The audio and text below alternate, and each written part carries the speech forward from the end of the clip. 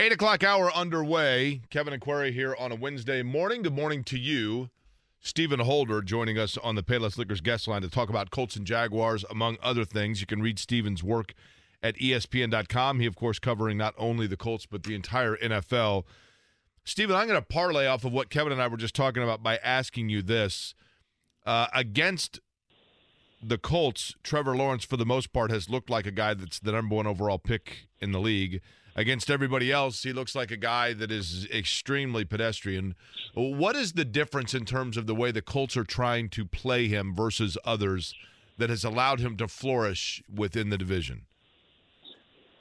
Well, I actually don't think there's necessarily a lot of carryover because, if they played him, 3 times, I guess, and 2 of those times they played in a completely different defensive system, which was last year. And this year they're in a different system with Gus Bradley. So I don't even think that strategically there's a lot of carryover. I just think they have allowed him to operate comfortably, from the pocket. And particularly in this year's earlier game, he was comfortable making the quicker throws and not under a lot of duress. And I just think when a quarterback can operate comfortably, they operate at a higher level. I mean, look at Matt Ryan. He's a great example of that. When he can't operate comfortably, he turns into mush, right? That's what he is at times right now.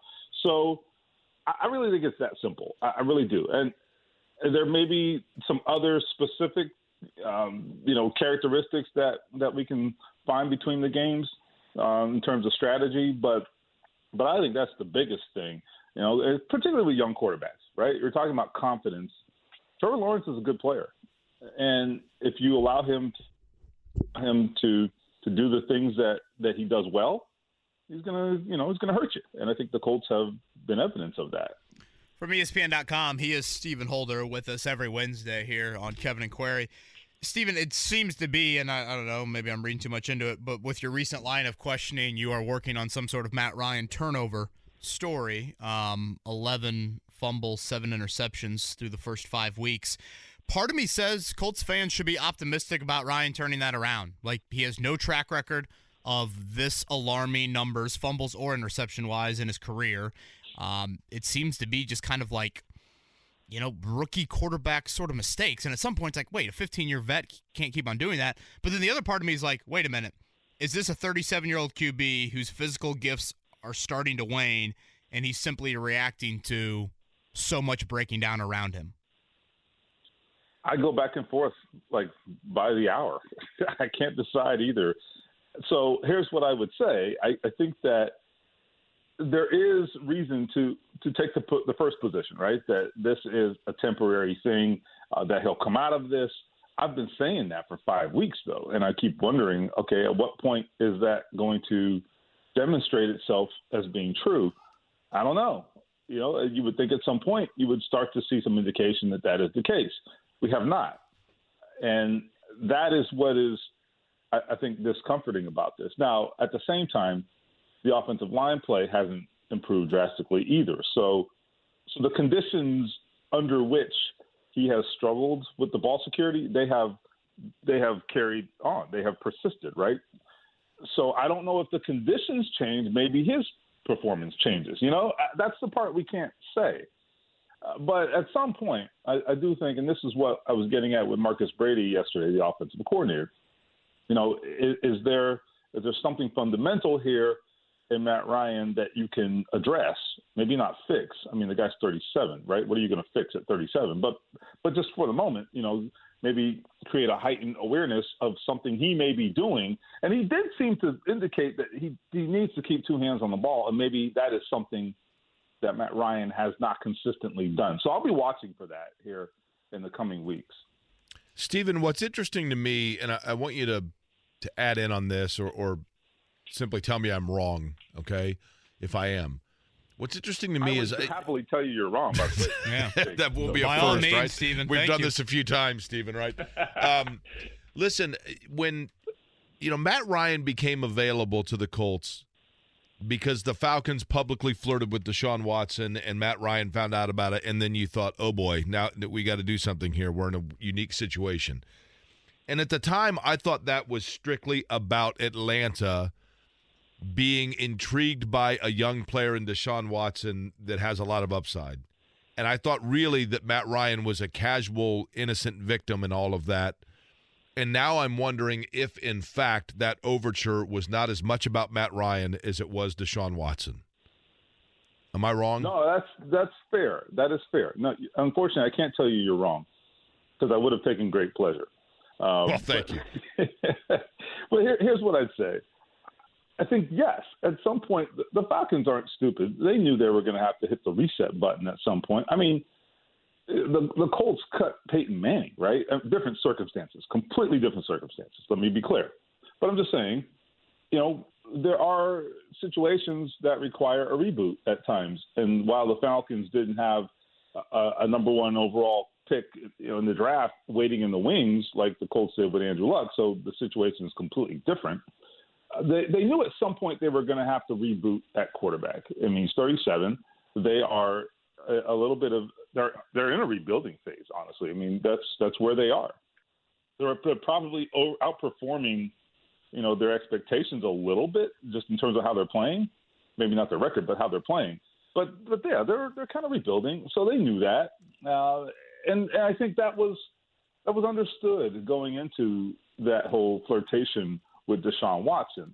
Now, I do think, just in my reporting, that the Deshaun Watson, the specific interest in Deshaun Watson, and given all the controversy about Deshaun Watson, it pissed off Matt Ryan. And he'll never say it. He will never, ever, ever, ever say it. But I think he took great offense to that. Now, that has nothing to do with your question per se, but I do think that sort of escalated things a little bit. But at the same time, look, I mean, the Falcons were very accommodating, and they were like, hey, if you want out, we're fine with that. So I think that does tell you something. It tells you they were ready to move on. Whether they were ready to move on or at least prepared to move on, maybe it's partly because of where he is in his performance and his age and so forth, and also just their need to turn the page. It's a little bit of both. But you're not wrong. It wasn't completely just a matter of, okay, Matt Ryan's angry. He doesn't like us anymore. Let's let him have a way out. It was more complicated than that. Steven, shifting gears to the O-line, how surprised are you that it's both the run blocking and the pass blocking? Like, they're 29th in yards per carry. Yeah. They're 29th in sacks allowed. Sometimes you see offensive lines, it's one thing or the other. I thought last year the O-line was a pretty good run-blocking unit. Pass blocking had some issues. How surprised are you that it's a little bit of both? A lot of both, frankly. It's my biggest surprise because I thought the pass blocking started to erode last year. So I'm surprised it's as bad as it is. Don't get me wrong. It's god-awful. It's offensive. Okay. But at the same time, I saw some slippage last year. And I think part of that was we saw the left tackle issue last year. It was an issue last year. It's been an issue this year. I think those three key spots, I'm talking about Quentin Nelson, Braden Smith, and Ryan Kelly, they were relatively consistent. Although Quentin was hurt most of the year, had his worst season, but even considering all of that, I thought Quentin Nelson was certainly good enough, right? Braden Smith, when he was hurt, he really struggled. When he was healthy, he played fine. Ryan Kelly was in and out of the lineup. You know the story there, but he was okay. I think the slippage of those three guys has been stunning to me. But I think specifically to your question, the most stunning thing has been just the slippage in the run blocking, because the one thing these guys could do, and the one thing they always enjoyed doing, these are the run the damn ball guys, right? Okay, the guys who wore the hats proudly and wore that physical play on their sleeves, that demeanor. They created that. They created the demeanor of this team for 3 years. These are the guys who now can't run block. And that's like shocking. That is shocking. That being said, here's the silver lining, and it ain't much. I think we saw the best rushing performance since week 1 on Thursday night against Denver. I know it wasn't the prettiest. I understand that. But they had their highest, I think their best rushing performance since week 1, and they did it without Jonathan Taylor. And we're talking about this on a week after, 1 week after, against Tennessee, remember, I think they were 1.7 yards per carry. I went back and looked. That was their worst yards per carry performance in like 9 years. Okay, we're talking about all the Pagano era offensive lines, even Trent Richardson and all of. Yeah, Trent was at least 2.4. Right, worse than that. Okay, Khaled Holmes and all those guys, right? Remember that. So we're talking about worse than that era's, most of that era's yard per carry performance. And I'm cherry picking stats a little bit, but I mean it does tell you something. I think yards per carry tells you a lot. So anyway, I saw some really viable run blocking late in that game. They busted a couple runs that they weren't long runs, but they were adequate runs, and the kinds of runs you need to at least make your offense functional. So get Jonathan Taylor healthy and try to tap into that. Try to lean into that, because you're right. The run blocking is the one thing I never worried about with this team, and it has been greatly diminished. Okay, as you look ahead to Sunday, and again, Stephen Holder's with us from ESPN.com, I've got Quentin Nelson at left guard and Sharpie. I'm moving Braden Smith back to right tackle. At left tackle, I guess you stick with Bernhard Raimann. I do think there's an element of I probably have one eye towards the future. Let him grow. You got to help him out a little bit more than you did last Thursday, but I think another chance makes sense.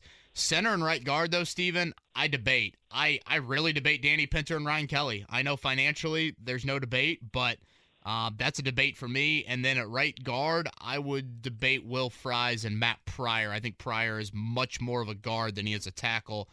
Your thoughts on that sort of offensive line makeup for Sunday? Okay, I will start with – all right, so certainly I agree with you on Quentin Nelson and Braden Smith. I think those are no-brainers. You gotta stabilize the tackle spot, and putting Matt Pryor at right tackle was not the move, okay? Like, at the end of the day, tackles, right or left, you're going to see speed, all right? If you can't handle the speed on the left side, you're not going to handle the speed on the right side. So I like the idea in theory of shaking it up last week. I'm glad they did it. It shows that they're self-aware and they know that they suck right now, but that was not the move. So, yeah, get Pryor off of any sort of offensive tackle spot. I do like Raimann at left tackle. I think he has a lot of upside. I actually don't think his performance was nearly as bad as the penalties indicate, because I thought a couple of the penalties were a little half-assed. Can I say that on the radio? Yes. Oh, yeah. All right. So, yeah, I thought there were a couple of ticky-tack calls, and I think he settled in the second half. I think he is the guy who has the brightest future there. There's no question. I mean, he's the only guy with a future, but he has a future, I think, potentially, and you need to see more. So let him settle in. He did that, by the way, with no practice, literally no practice last week. So give him a shot. He's got a full week to work on it, and he's going to see all kinds of speed this week. So we'll see. We're going to find out about him this week. This is a tough matchup for him. Now, at center and right guard, I agree with you at right guard. I think that Pryor's a better option there. I think Will Fries is the guy we don't know a lot about, and maybe it's time to find out. I thought that there was a lot of optimism about him in the offseason internally, and even in training camp we heard some good things. I don't know. I mean, how bad could he be? Let's see.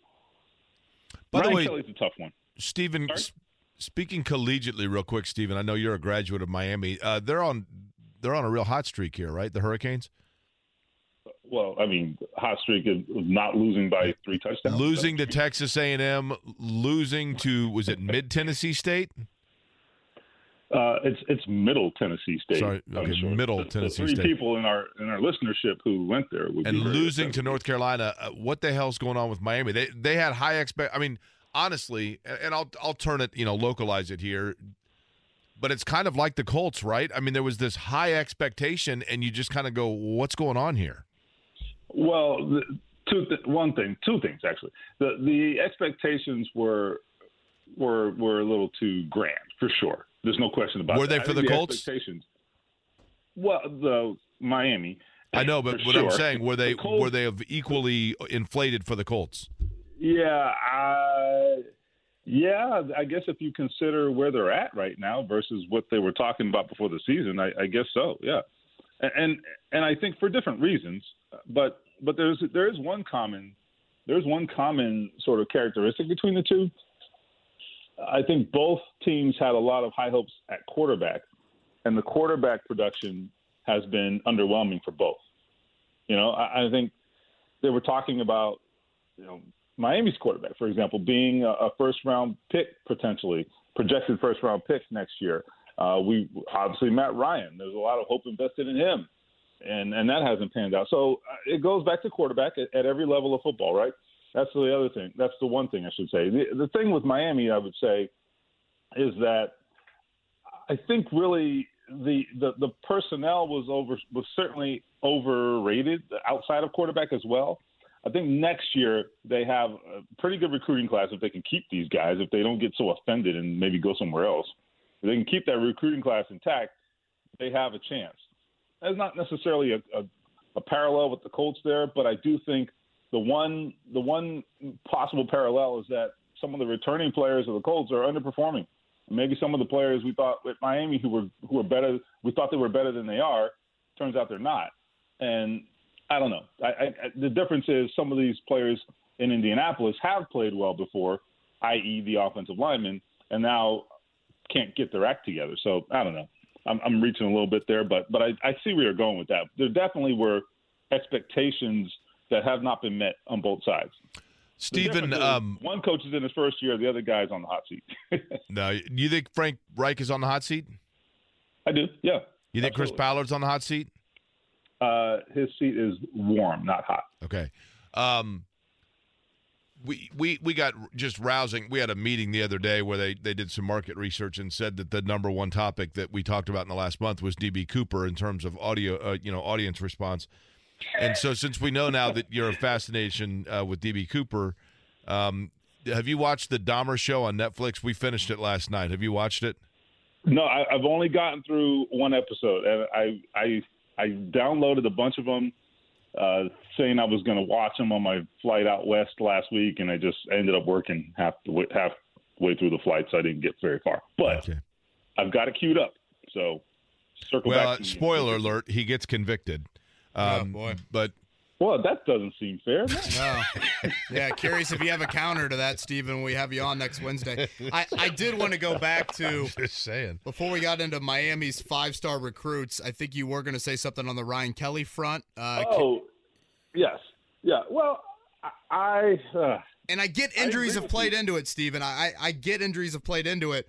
Yeah. But I just have seen a downfall, and every week I feel like we watch these telecasts, and Pro Bowl center Ryan Kelly, I'm like, well, not really.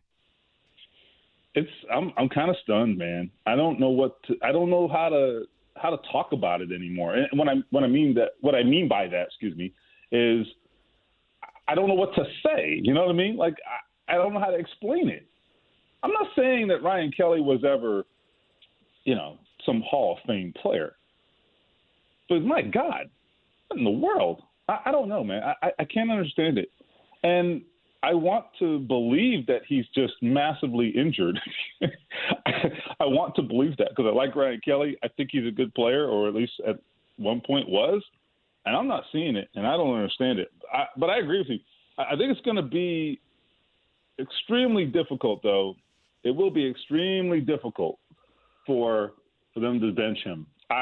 It would be probably the biggest personnel decision Frank Reich's ever made. Not because he's just this great player, but just in terms of status, right? Yeah, longest tenure Colt. Don't laugh at me here. Could they move him elsewhere? I don't know. I don't know. I don't know the last time he played anything but center. I mean, could he do it? Theoretically, sure. But is it a good move? Is it the best move? I have no idea. And I don't know if they do either. I don't think they have any clue. He's never played anything else. When it comes to putting Danny Pinter into the sitter position, do you feel like that, for both you guys, Kevin, feel free to chime in here, is that sentiment, do you think, more about the fact that Danny Pinter played it at a level that it's hard to keep him away from it, or Ryan Kelly has simply regressed to the point where it's dangerous to have him there? I think that two things. Number one, I think Danny Pinter is a viable NFL player, but not at guard. He is a viable NFL player at center. Ryan, is he an upgrade from Ryan Kelly right now? Probably a little bit. I think we probably need to see a little more, but all I know is that Ryan Kelly is hurting them. That is a fair statement. Ryan Kelly is hurting them. Now, if you get better play at right guard and stabilize the right guard spot, does that help your center? It does. And maybe that makes a difference, but we're projecting there. I don't know. Steven, last one from me. By no means am I saying this as a starting jump, but do you think we are close at all to Sam Ehlinger dressing for this football team this season? Like, do you think it's crept into their minds of like, man, if Ryan gets hurt, we don't want a statue back there. We'd rather just have Ehlinger running around. And maybe you would wait for Ryan actually to get hurt to make that move. But it seems like with the injuries starting to pile up for this team, the first time that's really been noticeable that this season, we're kind of reaching a point where they got to do something with Sam Ehlinger. I don't think so. And I'll tell you why. Two things. Number one, their record is such. Look, I see it. Okay. I know what they look like. Okay. But that doesn't matter. Their record is such, and until this changes, their record is such that they are in the playoff race. Okay, for sure. And they're the AFC South favorite in Vegas. Yeah, I mean they're at Tennessee next week. They can go down there and they can change everything, right? So we'll see. So that's the first thing. That's the reality of it. And by the way, you got a coaching staff that is singularly focused on trying to win because they know what's at stake. Their livelihood is at stake. And I think the players see it that way too. I mean, anyway, so the other thing is, for all of his absolute disastrous play so far for Matt Ryan, okay, and it has been bad at times, really bad at times. Matt Ryan, they don't win that game last week without Matt Ryan. There's no way. And I know that he caused a lot of the problems that got them to have to make a fourth quarter comeback, and that was probably true in the previous games too. Be that as it may, all right, Sam Ehlinger, if he ever steps in there and plays, he's going to screw up too. Okay, let me tell you, he's probably going to screw up a lot, and that's not a slight to him. It's just the product of a young quarterback playing, right? That's going to happen, especially one who has disadvantages like he does, size, certainly arm strength, all those things, right? So Matt Ryan's ability to, in the face of, a pretty daunting situation, be able to step in there and make difficult throws, which he did do and has done in fourth quarters of most of their games, that's going to be the difference right now and in the coaches' minds, and I don't think anything will change as a result of all of those reasons. It'll be the first rematch in the AFC South this season for the Colts. As Steven said, it's at Tennessee next Sunday, but home to Jacksonville coming up this Sunday at 1 o'clock. The Colts are a 2-point favorite currently in that one. Steven, as always, thank you, my man. Okay, guys. Talk to you soon.